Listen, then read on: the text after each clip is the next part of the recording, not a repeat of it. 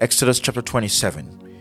You shall make an altar of acacia wood, 5 cubits long and 5 cubits wide. The altar shall be square, and its height shall be 3 cubits. You shall make its horns on its 4 corners. Its horns shall be of one piece with it, and you shall overlay it with bronze. Also you shall make its pans to receive its ashes, and its shovels, and its basins, and its forks, and its fire pans. You shall make all its utensils of bronze. You shall make a grate for it, a network of bronze, and on the network you shall make 4 bronze rings at its 4 corners. You shall put it under the rim of the altar beneath, that the network may be midway upon the altar. And you shall make poles for the altar, poles of acacia wood, and overlay them with bronze. The poles shall be put in the rings, and the poles shall be on the 2 sides of the altar to bear it.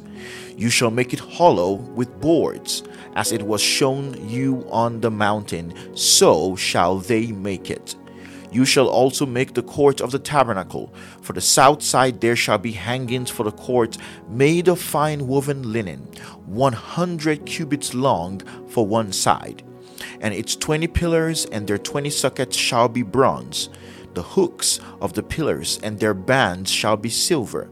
Likewise along the length of the north side there shall be hangings 100 cubits long, with its 20 pillars and their 20 sockets of bronze, and the hooks of the pillars and their bands of silver.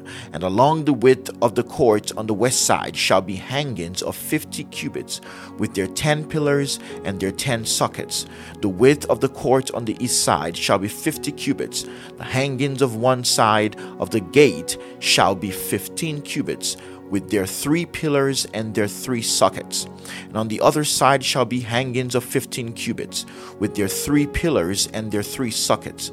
For the gate of the court there shall be a screen, 20 cubits long, woven of blue, purple, and scarlet thread, and fine woven linen made by a weaver. It shall have 4 pillars and 4 sockets. All the pillars around the court shall have bands of silver. Their hooks shall be of silver, and their sockets of bronze. The length of the court shall be 100 cubits, the width 50 throughout, and the height 5 cubits, made of fine woven linen, and its sockets of bronze. All the utensils of the tabernacle for all its service, all its pegs, and all the pegs of the court shall be of bronze. And you shall command the children of Israel that they bring you pure oil of pressed olives for the light, to cause the lamp to burn continually in the tabernacle of meeting outside the veil which is before the testimony. Aaron and his sons shall tend it from evening until morning before the Lord. It shall be a statute forever to their generations on behalf of the children of Israel. This is Exodus chapter 27. Thank you for reading God's Word with us today.